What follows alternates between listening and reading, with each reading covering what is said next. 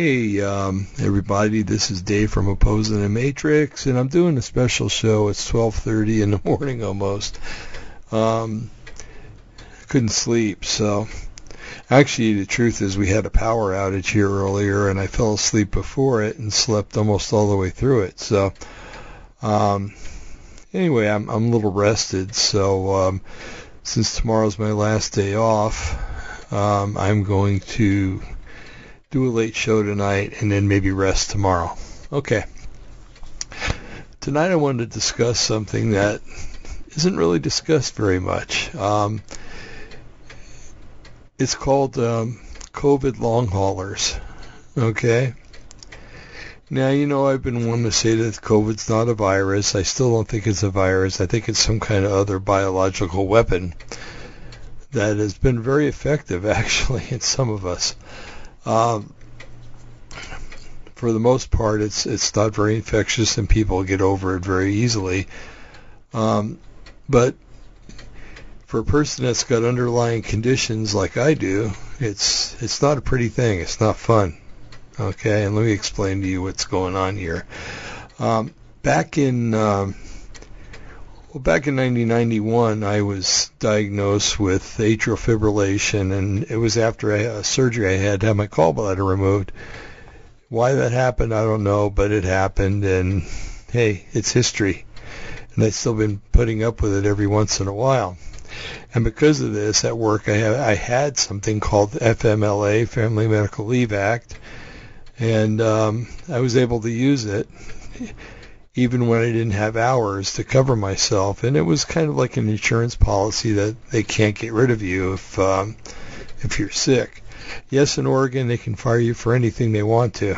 They don't like the way you look. If, you give somebody the stink eye or something, you can be down the road. And that's why I belong to a union. It's the only reason I belong to a union here. Anyway, I always get mixed up with this hat. Anyway, over the years, I've had other things happen to me. I came down with colon cancer, and I had to have surgery for that, and thank God that that's gone. And within a period of 1 year, I had 4 abdominal surgeries. 1 to fix a hernia, 2 to fix the hernia fix, 1 because I had a bowel obstruction after the cancer surgery and the cancer surgery itself. So I've been through a lot. Okay, I'm not complaining. I'm a happy human being, for the most part, and I take things as they come. And I was always the kind that if I was a kid, if I stepped on a nail, okay, well, I stepped on a nail, I just keep walking. And that really did happen several times. But anyway, so what happened was, not this last January, because now it's March or April of 2021, but in January of 2020, my wife and I were returning from a visit to my mother in Florida, and one of our layovers was in Chicago. And if you remember your history, your COVID history, Chicago was where one of the first outbreaks was, and it was at O'Hare Airport. Well, we didn't know anything, so we just deplaned at one of the concourses, and usually at these big airports you have to walk or sometimes run to your next concourse. And the new concourse was 2 or 3 concourses over. I can't remember right now. Well, anyway, we got to where we were going. We got to our gate, and we noticed that there was a flight that was getting ready to board. We got there a little early. At O'Hare, the gates are perpetually full. One gate, it empties out, gets onto a plane, the people get off, and right away people start arriving for the next plane. It's no rinky-dink airport, it's the real thing. So we got to our gate, and we noticed that there was a lady laying on a movable stretcher. And she had oxygen on. She was an African-American lady, or it appeared that she was. And she was laying there, and she looked like she didn't feel too good. So we didn't ask. I've learned a long time ago you don't ask questions with HIPAA and everything. They knew about what was going on and they were taking care of it. Well, it never occurred to me that, that she had probably sat there and touched surfaces and everything. And, well, we stood for the most part away from the gate. We had a little while away, but we went and sat down after a little while. And by this time, the woman had been taken away on the gurney or the stretcher, whatever you want to call it. And life returned to normal. So we got on the plane finally, and we flew back to Eugene, and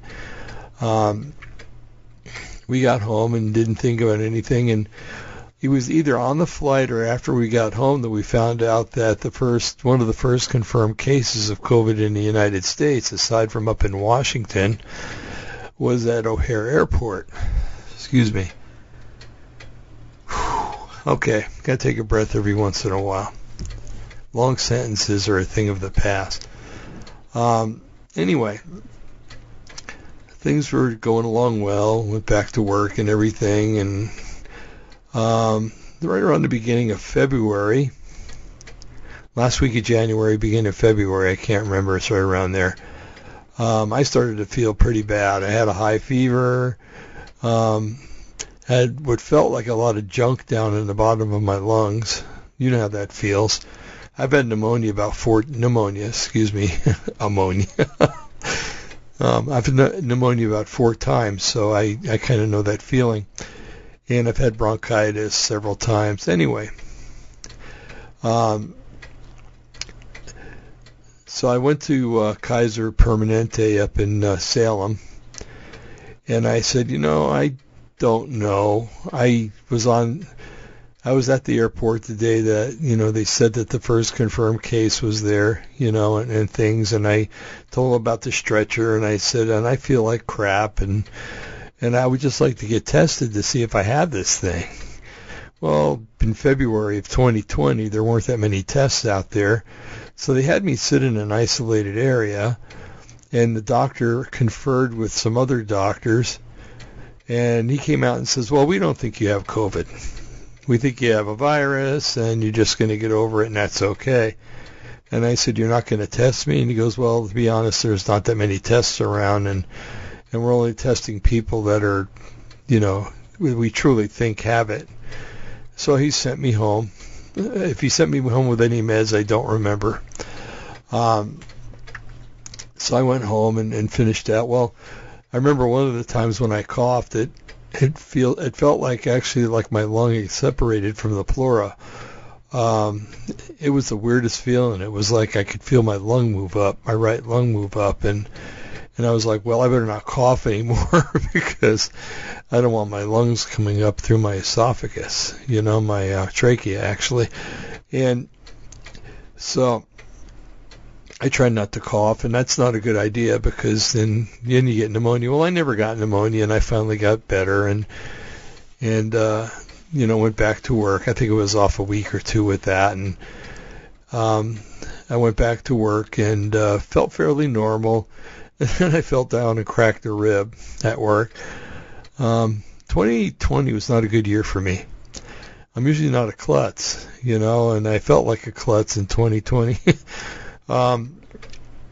So anyway, it took time for me to heal. So what they did is they made me go to work, but they kept me on light duty, and I basically entered things into a computer all day long, which I normally like to do, but when you got to do it to get paid, it's not fun. You know how it is. So anyway, I did that probably from the end of February all the way to the beginning of June, I do believe, or it might have been May that I went back, the end of May. So I went back to work, and then a week or two later, I just started to feel really worse than I felt before in January, and I talked to my supervisor, who's a very nice and understanding man, probably one of the best supervisors I ever had. I'm not mentioning names on this thing, so he'll watch and he'll know who I'm talking about. And he says, hey, listen, he says, when you call in about this thing, he says, talk to me and only me, and write to me and only me. And now I know why.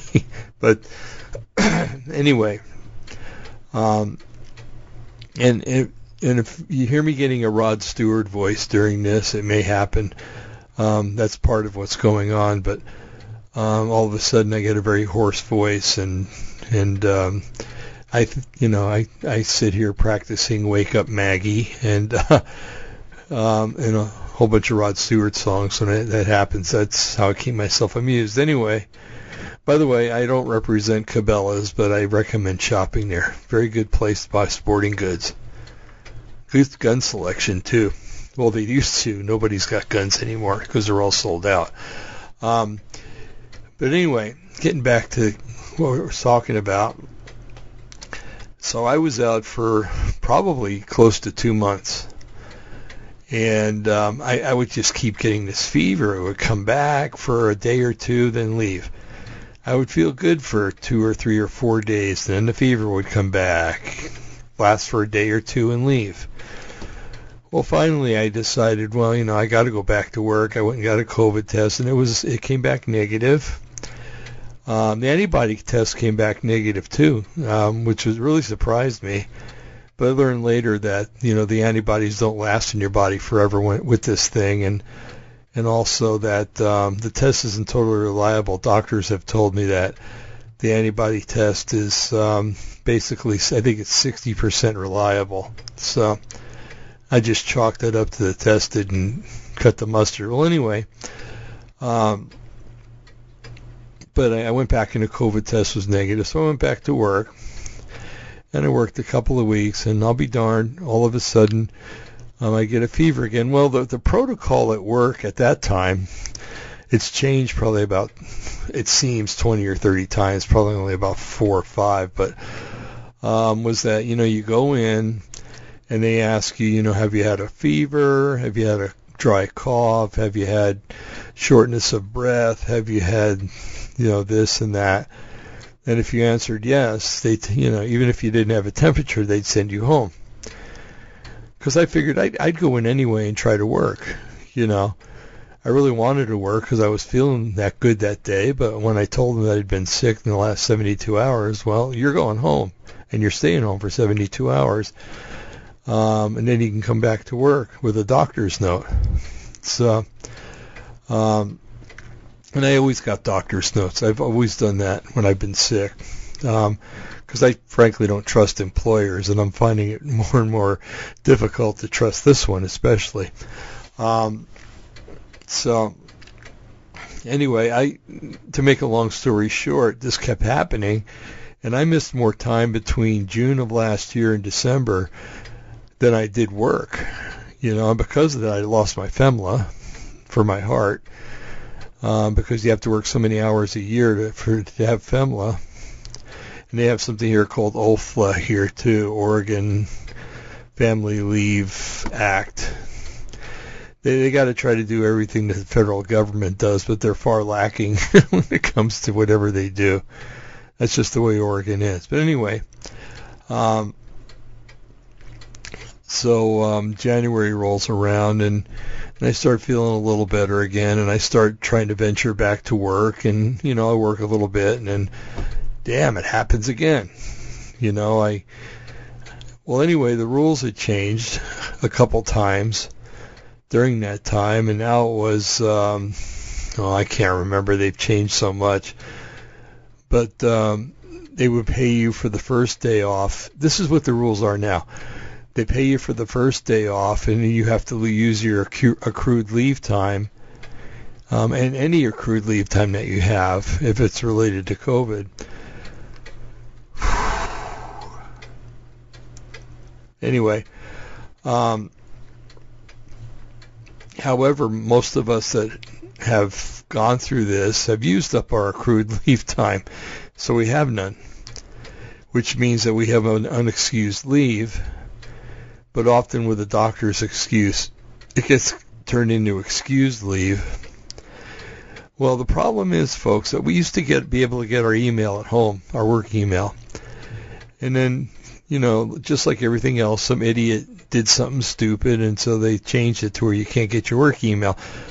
So if things change and they email you, you don't know about it until you go back to work. And many times when you go back to work, it's too late because the time has expired, or the rule has changed, and it just messes you up. The state of Oregon does things bass-ackwards to its employees. That's all I'm going to say about that. So I was talking to the doctor one day, and I said, Doc, I'm scared to go back to work. I really am. I've had this thing twice now, and I don't want it a third time. And so we talked about the injection, because this is January of 2021 now, and I'm talking to him, and see, I get foggy sometimes and I forget. The COVID-19 vaccination had come out, and they were administering it to people. And so I said, should I take it or not? And at first he says, well, maybe you should take it. Maybe it'll help. And then after a while he changed his mind. I have so many underlying conditions on top of the long haulers that it's probably not a good idea. So, well, anyway, at the end of December, I got a note from my doctor stressing that I should probably stay on my own unit because they have a thing at work called floating. And if you're a nurse, you know what I'm talking about. You go to work one day and they say, well, we have enough people here, but they don't have enough people down on the third floor or whatever. So you're going to have to go work down there for a day. And, it's you just do it. But when you've had this thing a couple of times, this virus or bacteria or whatever the stupid thing is, you're afraid of getting it a third time. I really am. I'm afraid of getting it a third time. I couldn't deal with that. I really couldn't. And I don't know what I would do if it happened. But so anyway, the doctor wrote a nice note and said, with all of his underlying conditions, and the fact that, a shot probably wouldn't do him any good, he shouldn't be wearing an N95 mask. And if you've ever worn one of those, folks, if you have a hard time breathing, it's like somebody put their hand over your mouth and pinched your nose. You can hardly get any air. He shouldn't wear an N95 mask, and he should probably stay on his unit and not be exposed to a large amount of people, which makes sense, okay? And this is the whole thing that gets me with HR, is that I don't think it's that they don't understand the math. They don't want to understand the math, okay? And here's the math. If I'm working on my unit, my regular unit, and I know the guys on my unit, they're patients, but they're inmates too. And if I know them on a consistent basis, giving them their meds, talking with them and stuff like that, and we're wearing masks at work, they don't have to. And the people that I work with are quite regular. I'm with the same people all the time. And I work with some very responsible nurses and MHTs, which are mental health technicians, and if they know that they're coming down with something, they're going to go home. Okay, they're not going to stick around and infect anybody. So I work with responsible people, and so right now there's 29 guys on our unit, plus about 5 people that work on the unit. We have a very low acuity on our units, so we don't need the nurses that they need on some of the other units, the quantity of nurses. And so anyway, I applied for, I talked with this, and I'm not going to say her name, but I have no respect for the woman whatsoever. So I talked with her, and she says, well, maybe you want to apply for ADA. Now, I was kind of hesitant with that, because with ADA, if you can't do your job responsibilities, then they can get rid of you. Okay? So I went into work, and I proved that I could do my responsibilities, although it would wind me. And but I did it on the premise that I was, waiting on the ADA and for the doctor to answer the questionnaire that the HR, I'll say woman, but, well, she's a woman. She's no lady, that's for sure. But anyway, that she sent to the doctor, and I got on a no-float status, which worked out pretty well, actually. I'd go to work every day, and, except when I got screened out because of fever and stuff. But anyway, I was really enjoying going back to work. I like to work. I've worked since I was 12 years old, for goodness sakes, and I want to work until I'm 65 so I can collect full Social Security. And that's my goal. Okay, that's my goal. And I figured if I'm working just on my unit, and well, anyway, the math. What's the math? Okay, so if I'm with 29 patients and 5 staff, that's 34 people. Okay. Now, bear in mind we're kind of a subacute unit. There's not a lot of problems on our unit. Not a lot of people flipping out, or there's very few codes on our unit. And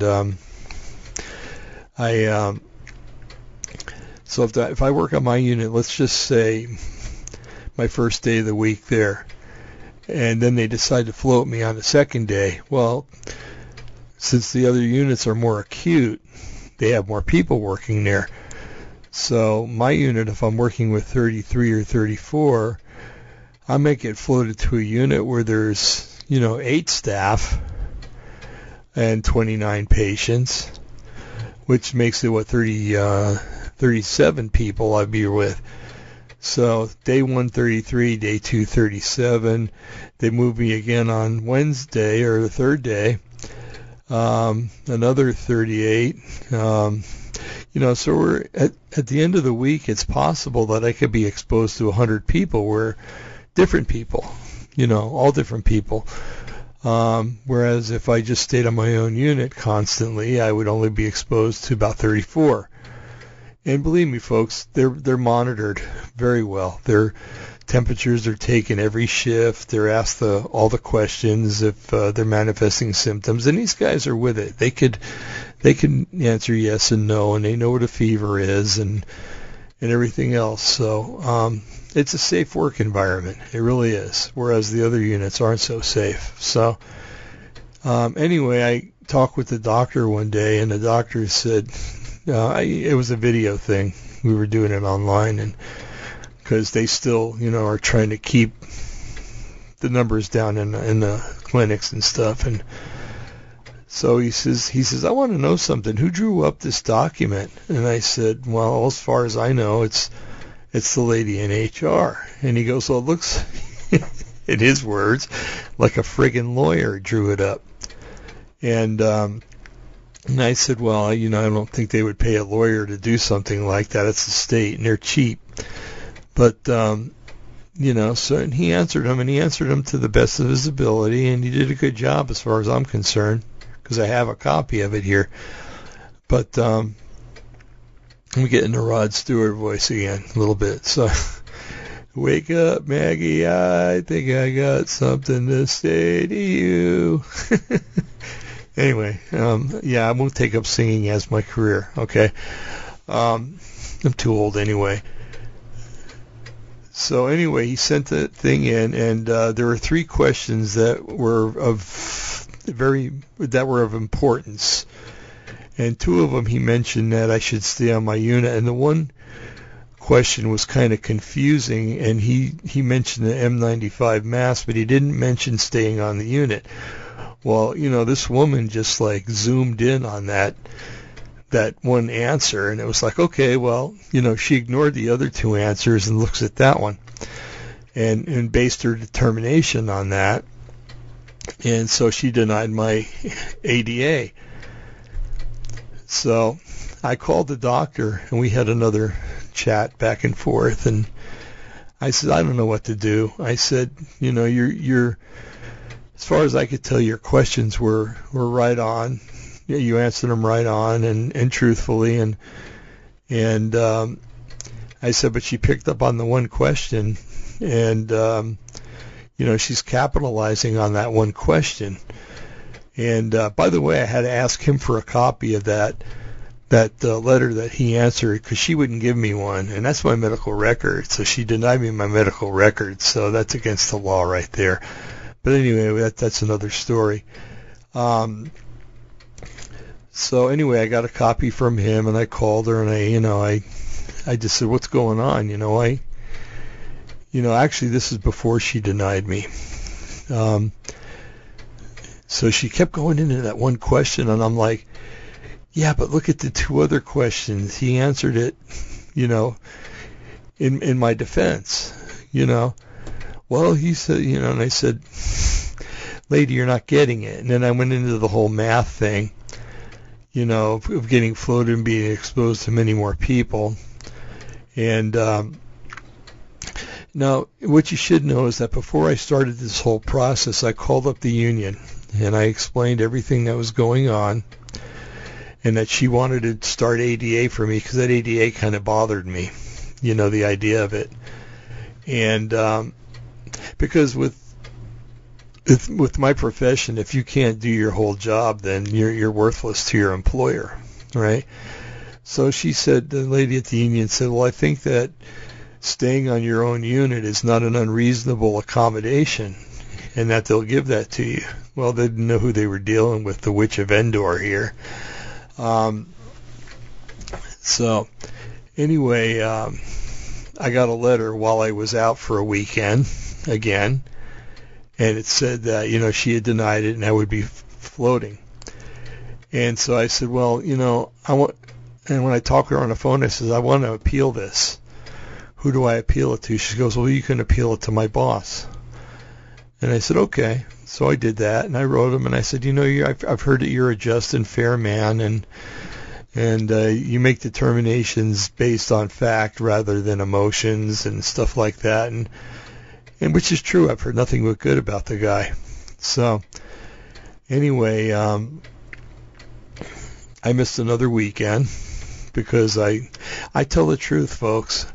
If they ask me if I've had a fever in the last 24 hours, I tell them yes. They send me home. What can I do? I think it's for their safety and patient safety that I shouldn't be there. And they've obviously made that determination, and that's why they send people home for that reason, And we have a lot of obligations here financially, and I can't afford to not be there, so I don't lie about it. Okay.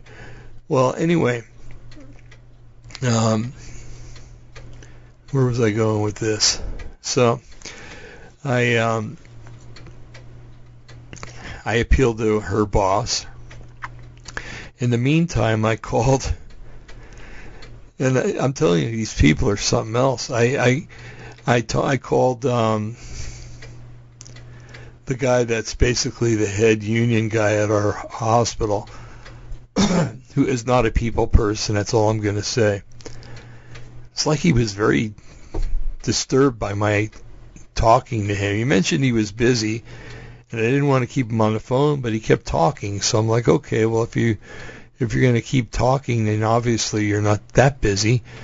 I thought that to myself. And so when I would ask a question, he would go, oh, I mean audibly on the phone. And, that made me feel like, I was bothering him. Well, anyway, he assigned a very nice young lady to be my shop steward, and she's working on this, and we've put in a grievance with, a union grievance with the hospital, but I've also filed with this organization, this Oregon organization that's similar to the National Labor Relations Board, except on a state level.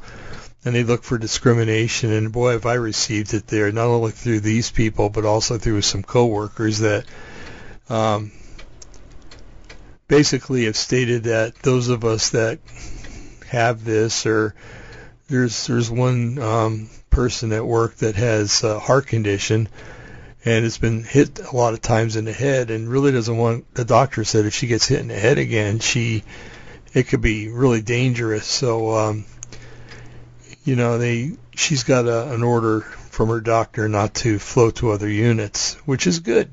I don't think she should be anyway. But anyway, so I warned her ahead of time. I said, they're planning on changing things. And she says, yeah, I know. She says, no, I got to go back and talk to the doctor and get a new note and everything else. So anyway, so this is what's going on. And I've got all this stuff going through my head. Folks, I've always been the kind of person that I'm very analytical. And, where some people think a week down the road, I think months down the road, even years down the road, to the actions of what I do,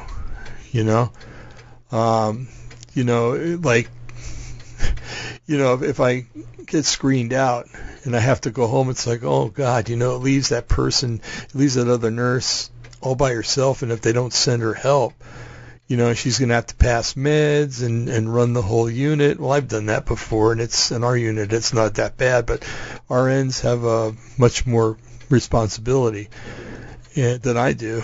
And so, I worry about other people, and I'm empathetic in that way. And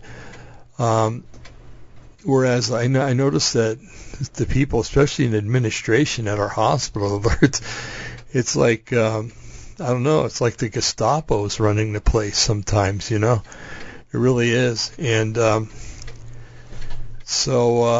anyway, so when I'm 62, so I could get Social Security, but, I wouldn't get as much as if I waited to 65, which is what I wanted to do.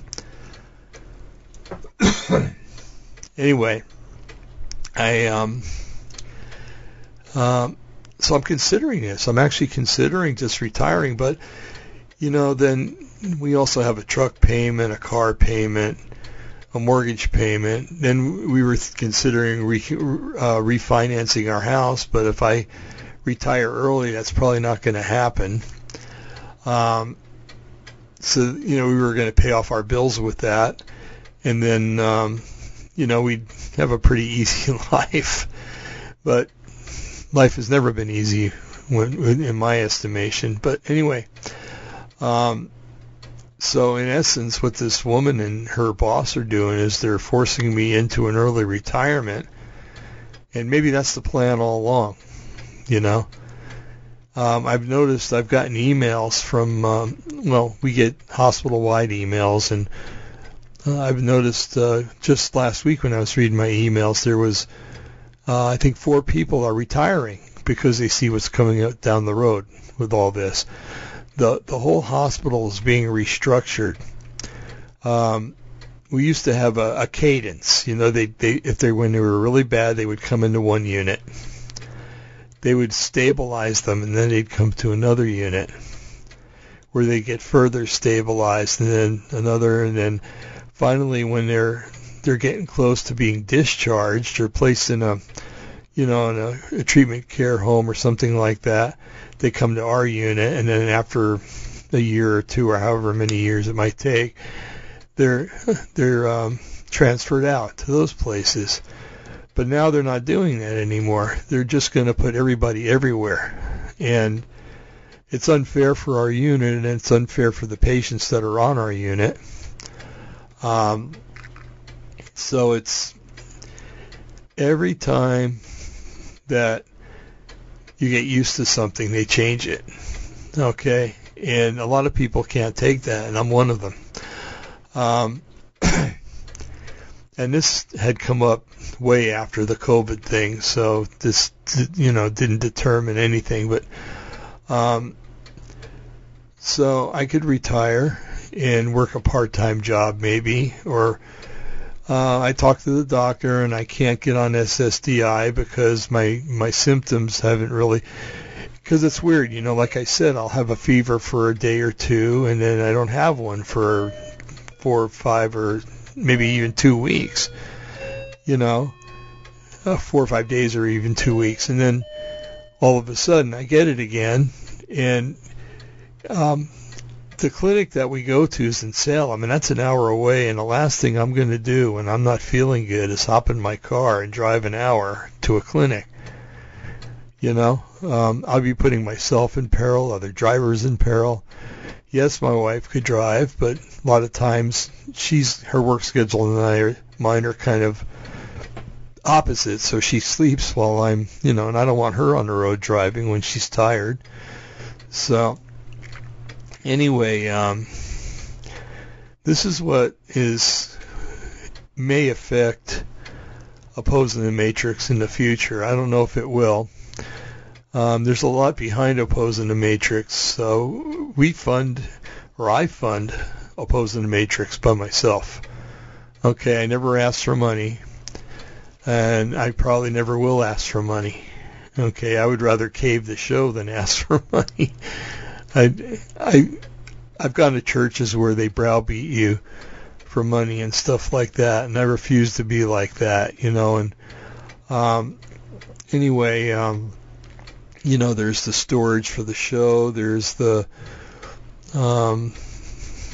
you have to pay for your URL name, your domain name once a year. You got to pay for the service where you get hosted once a year, and then so there's a lot of cash flow that goes out that you guys never know about, and I never will tell you how much those amounts are.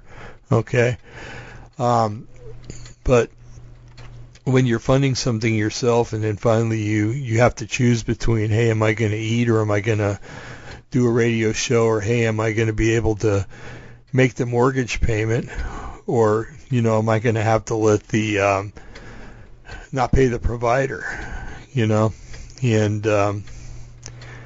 my family always comes first. So anyway, I hope these things don't happen. I really do. I love doing this. I would love to do this 24/7. My doctor says that I don't have, like I said, when I go to the clinic, I don't manifest the fevers and stuff like that. So, because they've been over with, they have it on record at work as, a couple times when I walked in there and had a fever when I walked in. One time I walked in, I had 103, and he says, "Oh, just turn around and go home." So the records are there, at work, not at the clinic. So I wrote to the doctor today, and I said, I've got a lot of anxiety over this, and I know that I shouldn't. I know that when Brian and I talk, we always say, don't worry, but, there's always going to be some kind of degree of worry or concern or something like that. So, anyway, I told the doctor, because I've got a whole bunch of tests coming up. I'm a cancer survivor, so I have to have, what is that test? It's CAT scans every year. I think after this year it goes to every 2 or 3 years. I have to have, since it was colon cancer, I have to have the colonoscopy. There's heart tests that I have to have and stuff like that. And I told the doctor, I said, if I can't work and I lose my job, I lose Kaiser. And, so anyway, we'll see what happens with all this. But I just wanted you guys to know what's going on. Now the second purpose of this show is I want to find out from any of you if you had something that was akin to COVID. You might think that you had it, or something like that, or maybe you sheltered at home, never went to the doctor, never got tested, or something like that. And what I'm interested in knowing is and you don't have to tell me your medical history, just a yes or a no would be nice. But the question is, are you having persistent symptoms beyond what the normal course of infection is, 2-3 weeks or something like that? If you've been hospitalized, that's a different story. But now I'm going on from the initial infection in January of 2020. That's 16 months, And if you wanted to say that this was caused in June of last year, well, then that's 9 months, and I know that if you have gone through that, and maybe you're going through work and you're going through something similar to me, maybe you got fired because you just couldn't make it because you were tired all the time. I've fallen asleep a couple of times at work, sitting in the middle of you with the patients. Or I find myself falling asleep, and I get up and I walk around and I go into the break room and just close my eyes for 5 minutes or something like that. And but the tiredness and the fevers from time to time, the intermittent fevers, and what gets me is the persistent shortness of breath. I've never had this before, but every stupid test that they've given me, when they listen to my lungs, they're clear. When they do x-rays, they don't show any signs of lung damage. And I know this thing's not in my head, and I've done other lung tests, and now I'm scheduled to do some kind of treadmill lung test and another lung test, and then a cardiovascular, because now they wonder, hey, maybe it's his heart, and so because COVID-19 affects a lot of the organs, not just the lungs. I mean, there's people that have had their kidneys destroyed, their livers destroyed, their hearts, aren't working like they used to. And I used to pride myself actually in it. I was like, hey, I'm 60 years old. I can walk at a fast, brisk pace, and I could keep up with the younger people. Sometimes I'm faster than the other people, and now I'm not that way anymore. I'm like, okay, well, I'm behind you guys, and the stairs, I just don't even take the stairs at work anymore. That's a killer. Thank God for elevators. But anyway, I wanted to read from a couple of, please bear with me, okay? There's a in the Harvard, it says health.harvard.edu. So this is from Harvard University, and they're really up there when it comes to medical situations. And the article's name is "The Tragedy of Long COVID." And boy, I hope I can read this without running out of breath. And it says, suppose you were suddenly stricken with COVID-19, you become very ill for several weeks. On awakening every morning, you wonder if this is the day that might be your last day. I've wondered that myself, actually. And then you begin, but I get to go to paradise. So, I get to go to a much better place. But, I don't want to leave my wife behind and stuff. But anyway, and then you begin to turn the corner. Every day your worst symptoms, the fever, the terrible cough, the breathlessness, get a little better. You're winning, beating a life-threatening disease, and you no longer wonder if each day might be your last. In another week or two, you'll be your old self. But weeks pass, and while the worst symptoms are gone, you're still not your old self. Not even close. You can't meet your responsibilities at home or at work. No energy. Boy, is that the truth. Folks, I got to tell you, there's times when I'm driving home at night where I got to stop at Dutch Brothers and pick up a coffee that already has 4 shots in it, and I get 2 extra shots just to be able to make it home. And about 5 minutes away from the house, I'm starting to get tired again. So I understand that totally. No energy. On my days off, I nap exclusively. I've become a very non-energetic person, and I love yard work. That's why I got a yard.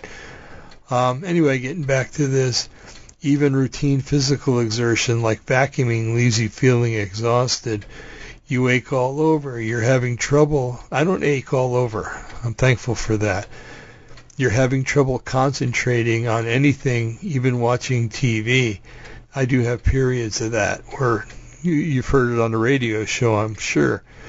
I'll say, I can't remember that, and I attribute it to age, but it's not all age. Trouble celebrating on anything, even watching TV. You're usually forgetful. You stumble over simple calculations. Your brain feels like it's in a fog. Folks, when I'm at work and I'm passing medications, I used to be able to do it without a thought. Now, for the sake of the patients, I have to check myself 2 or 3 times sometimes just to make sure I have the right patient or the right med. I never had to do that before. I mean, I'm doing good. I'm succeeding, and I haven't done anything wrong, and I won't, because I won't allow that to happen. And the computer program I use won't allow it to happen either. But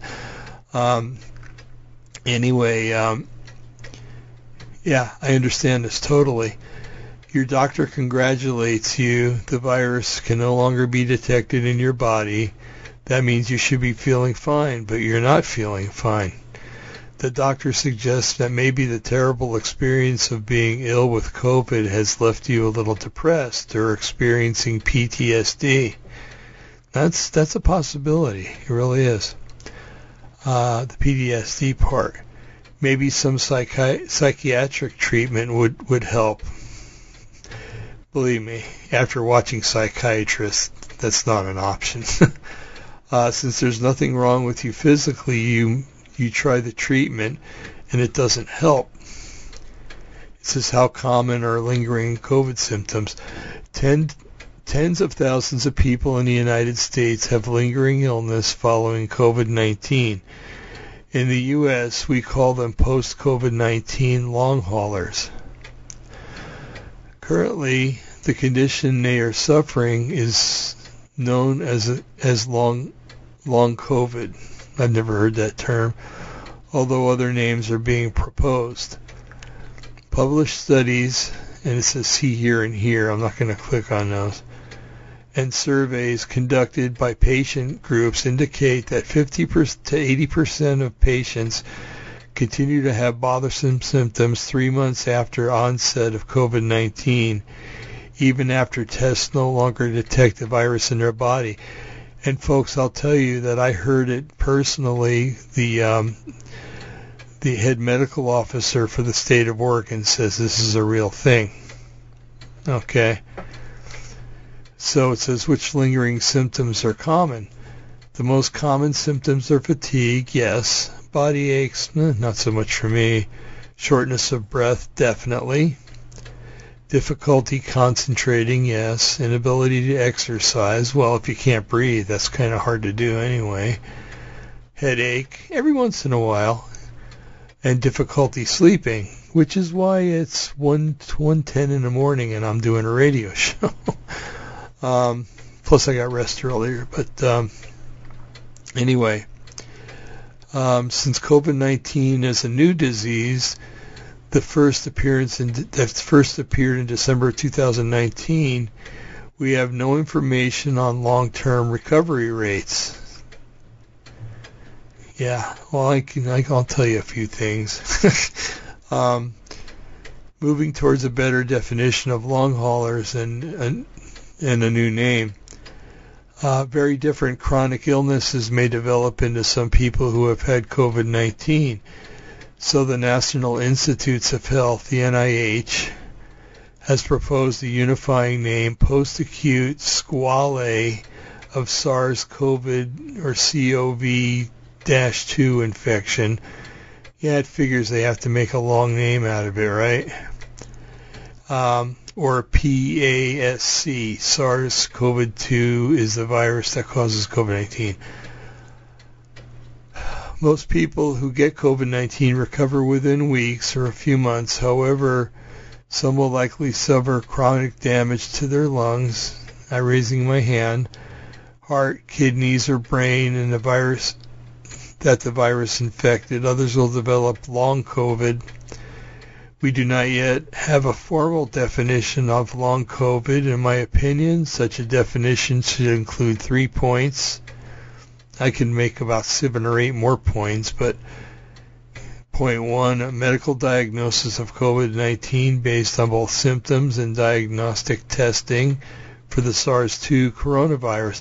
Well, that's BS, because you can have a fever one day and go in the next and it still comes negative. That virus test is not good. It's sorry, but it's lacking. Even doctors are saying that. There's only like a 50% accuracy rate. Anyway, point 2, not having returned to pre-COVID-19 level of health and function after 6 months. Number 3, having symptoms that suggest long COVID but no evidence of permanent damage to the lungs, heart, and kidneys that could cause those symptoms. Then there's another kind of small title here. Is long COVID the same as chronic fatigue syndrome? Dr. Anthony Fauci, the magnificent, wonderful Dr. Anthony Fauci, blessed be his name, sorry, director of the National Institute of Allergy and Infectious Disease, has speculated that long COVID likely is the same or very similar to myalgic encephalomyelitis / chronic fatigue syndrome. ME/CFS can be triggered by other infectious illnesses such as mononucleosis, Lyme's disease, and several acute respiratory syndrome, a severe acute respiratory syndrome, SARS, another corona-like disease. Before the pandemic, the National Academy of Medicine estimated that as many as 2.5 million people in the U.S. are living with ME or CSF. I currently published an article in the journal Frontiers of Medicine indicating that the pandemic could well double that number in the next year. Who's more likely to become a long hauler? Currently, we can't accurately predict who will become a long hauler. As an article in Science notes, people only mildly affected with COVID still can have lingering symptoms, and people who are severely ill could be back to normal 2 months later. However, continued symptoms are more likely to occur in people over age 50, against me, people with 2 or 3 chronic illnesses, well, there you go, and, well, if you count the cancer, that I'm over, and possibly people who became very ill with COVID-19. Another title, what might cause the symptoms that plague long haulers? Research is underway to test several theories. People who have ME/CFS, which is chronic fatigue syndrome, and possibly people with long COVID may have one or more of these abnormalities. Number 1, an ongoing level of inflammation in the brain. Number 2, an autoimmune condition in which the body makes antibodies that attack the brain.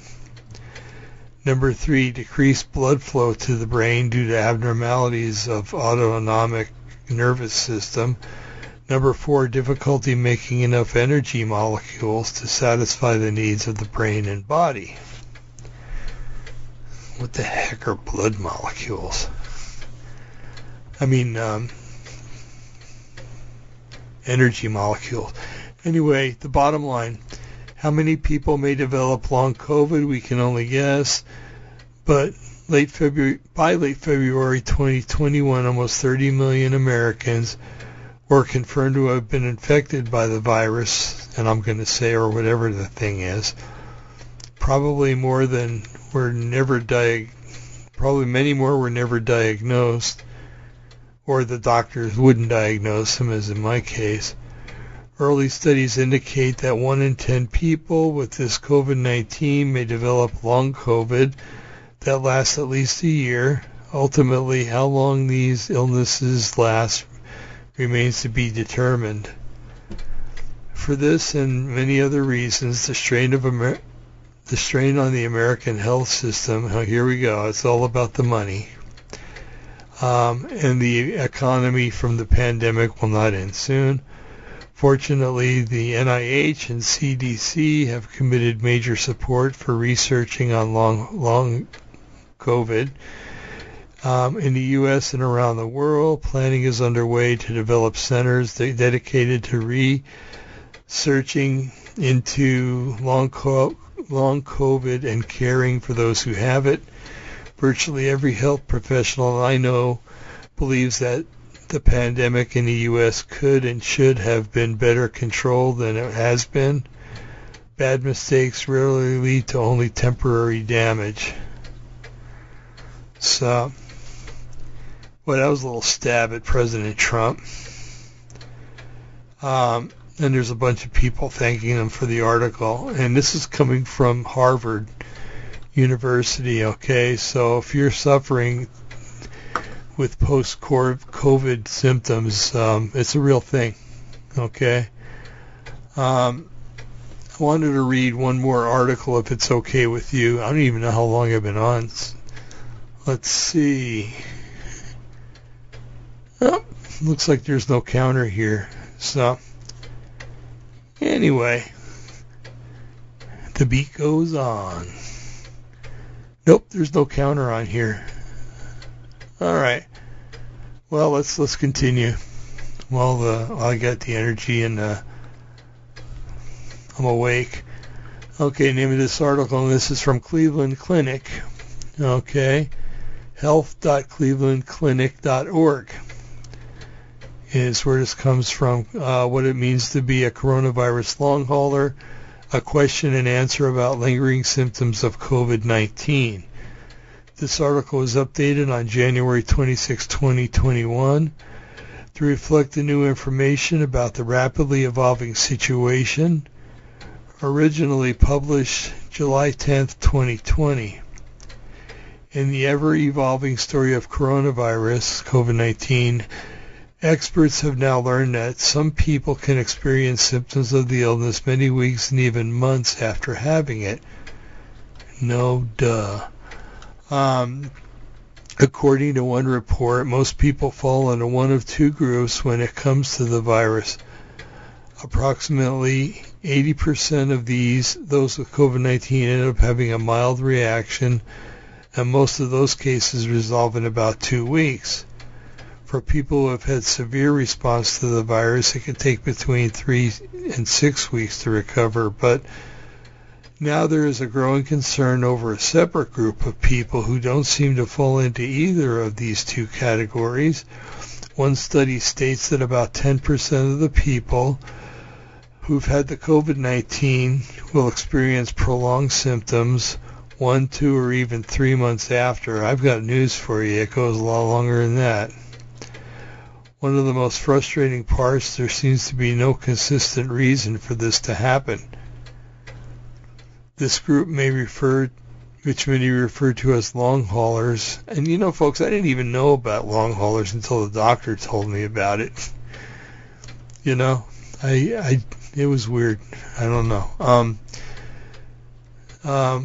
Referred to as long haulers is mixed to those who experience both mild and severe cases, and this condition can affect anyone, young and old, those who are healthy and those who had chronic condition, those who were hospitalized and those who weren't. We're now seeing these patients whose symptoms seem to be lingering for quite a while, says the family medical provider Christopher Bobbich, MD. This is challenging because everyone's needs are so unique. We're finding that collaborating as a team between different specialists helps to manage and support these patients, but there's a lot that we're still learning. Here, Dr. Bobbich answers the questions about everything we know and don't know yet about coronavirus long haulers. So question, what is the average age of long haulers? At this point, we can't determine the average age or predict who may have long-term symptoms. There is a mix of relatively young, healthy people who are seeing this in a long-term group, as well as older individuals. Hospitals are still working to analyze the data about this group, and a lot of collaboration and research is happening. We'll make a damn diagnosis about it, if you would, so those of us that have it can get help. Sorry, didn't mean to use the word damn. Okay, question: do most long haulers have underlying or chronic medical conditions? Answer: we think so, but it's still too early to say for sure. Our experience shows most long haulers tend to fall into high-risk category, but there's also a growing percentage of people who were otherwise healthy before they became infected. From what we know so far, it still seems random as to who experiences these long-haul symptoms and who doesn't. Question: what symptoms do coronavirus long haulers typically experience? Long-lasting symptoms often include coughing, tightness in the chest, shortness of breath, hear, headaches sometimes, muscle aches, and diarrhea. Well, yeah, I would say that. Yeah, that part comes into play. But perhaps the most significant symptom that is being seen across the board of coronavirus long haulers is fatigue. And I'm going to tell you right now, folks, here's the other day, I woke up at 10 o'clock in the morning. And I'll admit it was because I was up late because I couldn't sleep. I got dressed. We went shopping. My wife and I did. Walked around the store for a little while. Got something to eat. Came home and I fell asleep for 2 hours. And then I woke up and I fell asleep again around dinner time. So just walking around the stupid supermarket for maybe 45 minutes and I'm worn out, right? Let's see. Okay, chronic is fatigue. Oftentimes this group feels very run down and tired. They can't exert themselves or exercise. And simple tasks like walking to the mailbox will often leave them feeling exhausted. Chronic fatigue, like we're seeing in this group, can be incredibly debilitating and frustrating. Many long haulers also report a brain fog, difficulty concentrating, or they feel like they aren't as sharp as they used to be. Yep. And it's not all because of age. I'm putting that in there. Question: are coronavirus long haulers still contagious? It's not very likely, but it's a sticky question to answer. Typically, after having an active infection like COVID-19, the contagiousness goes away after a week or so and you start to recover. We less commonly see persistent fevers in this group, we commonly see persistent fevers in this group, and that's me, which hints that they probably aren't infected. Wait a minute. We less commonly see persistent fevers in this group, which hints that they probably aren't infectious months later, but it can vary. Yeah, they're not persistent fevers I get them once in a while, but when I get them, I get them. The vast majority of long haulers test negative for COVID-19, yes, it's true, despite lingering symptoms. We define a long hauler as still having some sort of symptoms 28 days or later after they were first infected. Question: why are some people experiencing long-lasting symptoms and others aren't? We know that COVID-19 starts an inflammatory response in the body, which can cause a chain of events with many different symptoms and outcomes. Unfortunately, at this time, more research needs to be done to help us explain why this can lead to prolonged symptoms in some people. In the future, we'll be able to tell the full long-term effects that COVID-19 has on the kidneys, the lungs, and there's a link to that one, and the heart, but we just aren't there yet. Now, this is a medical community that could make a vaccine in 3 months, but they can't figure out what long haulers is, and they've had a year and a half to do it. If someone is experiencing symptoms months after testing positive for COVID-19, or if they believe they had it in the past, what should they do? If someone tested positive or believes that they were infected at least 28 days ago and is still experiencing symptoms, they should contact their doctor. Well, you know what? I've got a good doctor, and contacting a doctor is good, but finding out anything is less than adequate. You know, when you go in and you're complaining that you were sent home from work a few days ago, 3 or 4 days ago, because you had symptoms, and they listen to your lungs and they're clear, and you know everything else turns out, all the tests turn out to be negative for everything, you know. You gotta, it's bizarre. I can't explain it. Question: how are healthcare providers treating and managing the coronavirus long haulers? Many health systems are starting to streamline care for this group of patients. Long haulers should go through testing involving behavioral, pulmonary and respiratory, cardiovascular, and neurologic health. From there, a care path and treatment is recommended, and a team of providers will monitor the patient moving forward. It's also important to drink fluids to stay hydrated, rest, focus on sleep, manage stress, and eat well. Well, eating well is no problem, but trying to sleep, yeah, right. And they don't want to give you anything to help you sleep anymore because you can get addicted to it. So there's a lot of collaboration and research happening as more data is collected and we start to piece together the long-term effects of COVID-19 on the body.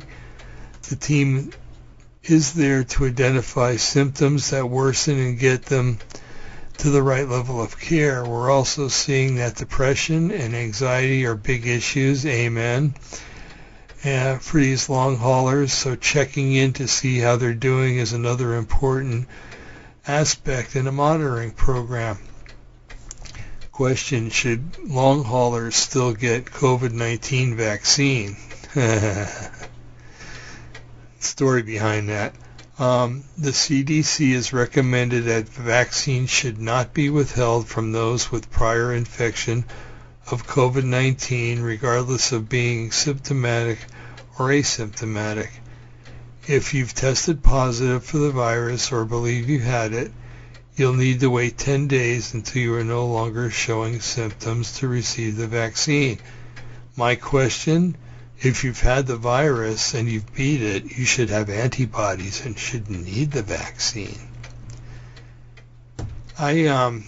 My doctor has said that the vaccine probably wouldn't do me any good because of all my underlying conditions and everything, but I just saw a doctor the other day that told me that if I took the vaccine, it seems to help long haulers.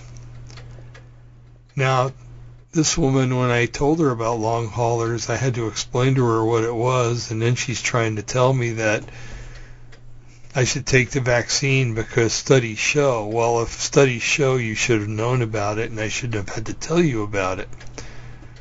So, I don't like doctors that are liars. So anyway, where do we go from here, folks? Bosses are not willing to accept that this is a problem. They do not, as far as I know, they are not giving, they're coming up with an excuse that there's no money left to pay for people that are exhibiting long haulers. They're for me, it's being used against me. One of the reasons, I don't know, this woman that I'm having all this psoriasis from, she said that she questioned me 2 or 3 times, or made assertions, I should say, that me missing so much time last year is a factor. She can't understand that, and she won't say that it's a factor for denying me the ADA. Why bring it up 2 or 3 times? We'll see what happens with her and with her boss, because if I don't get some kind of satisfaction from the union or from the state of Oregon, I'm hiring a lawyer, because I'm basically being bullied at work, and I'm being persecuted for being sick. And I didn't walk up to somebody and say, hey, kiss me on the mouth so I can get COVID, or cough on me so I could get COVID. It just happened, and again, I don't know if it's a virus or a hybrid disease, or bioweapon or whatever. Seeing that Bill Gates is involved in everything that has to do with COVID, I kind of think that maybe it is a bioweapon. Anyway,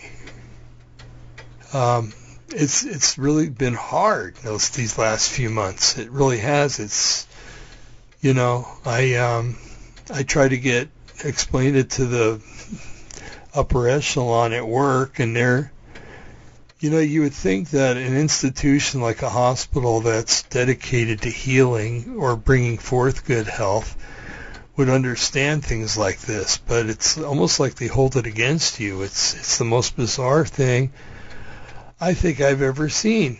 And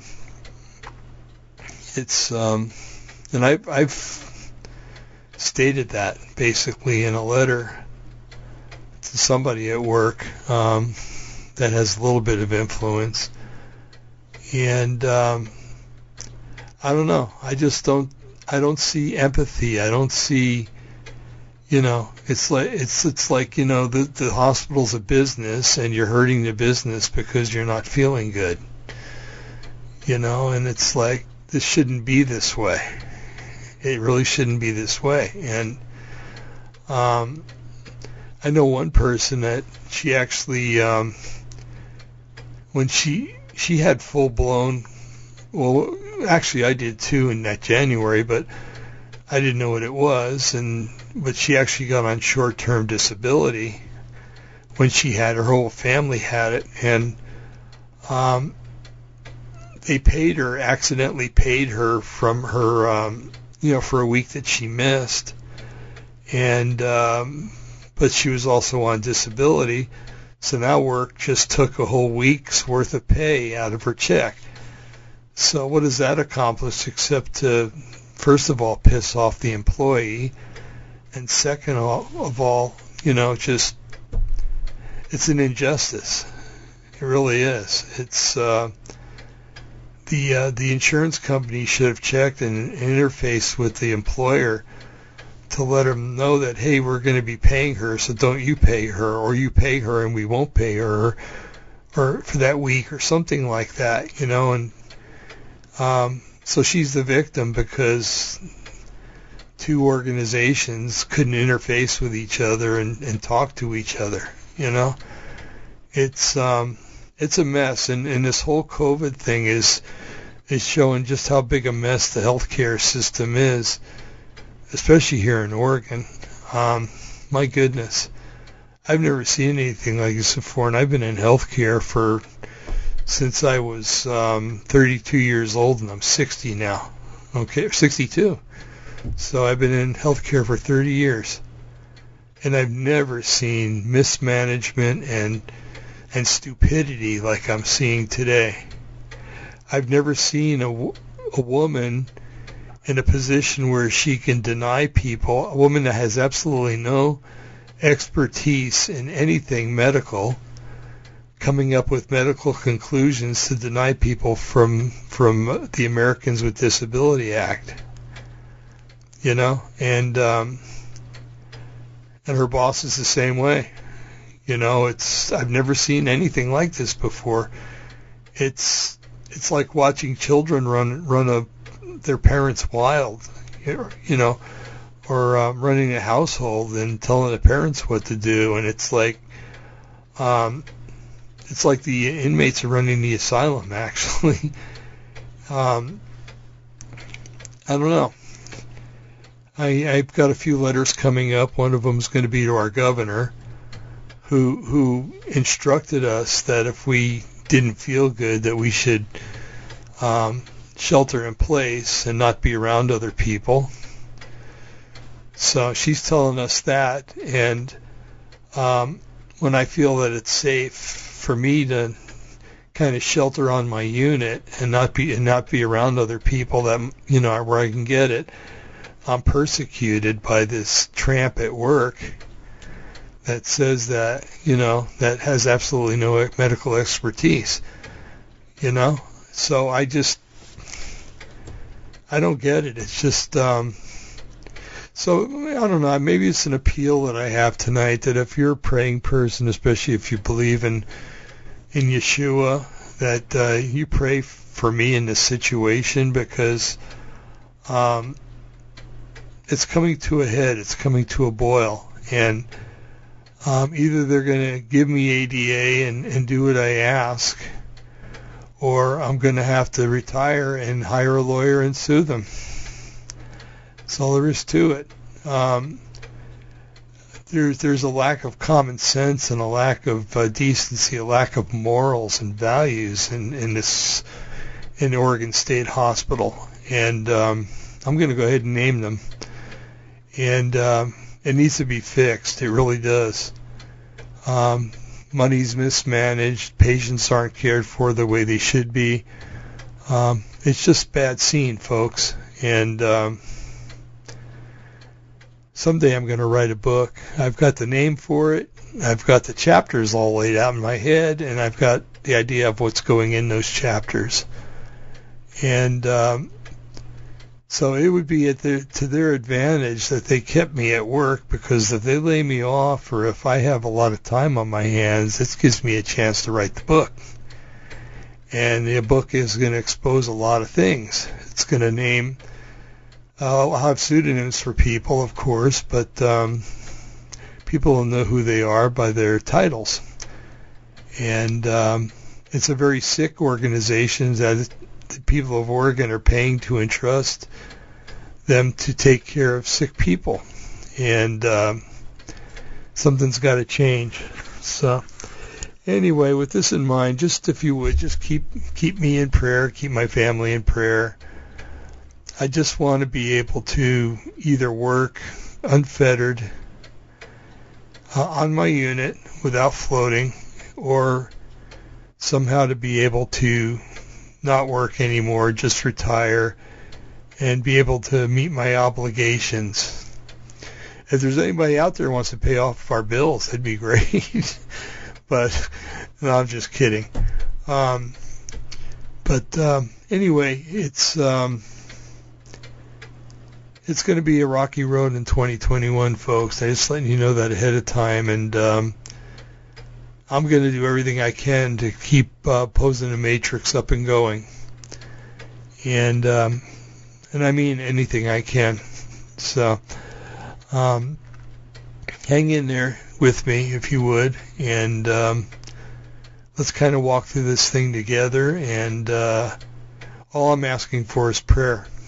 And if you feel inclined to do more, then that's up to you. But prayer would be really nice, that the good Lord above, Yahweh, would provide answers and provide a way.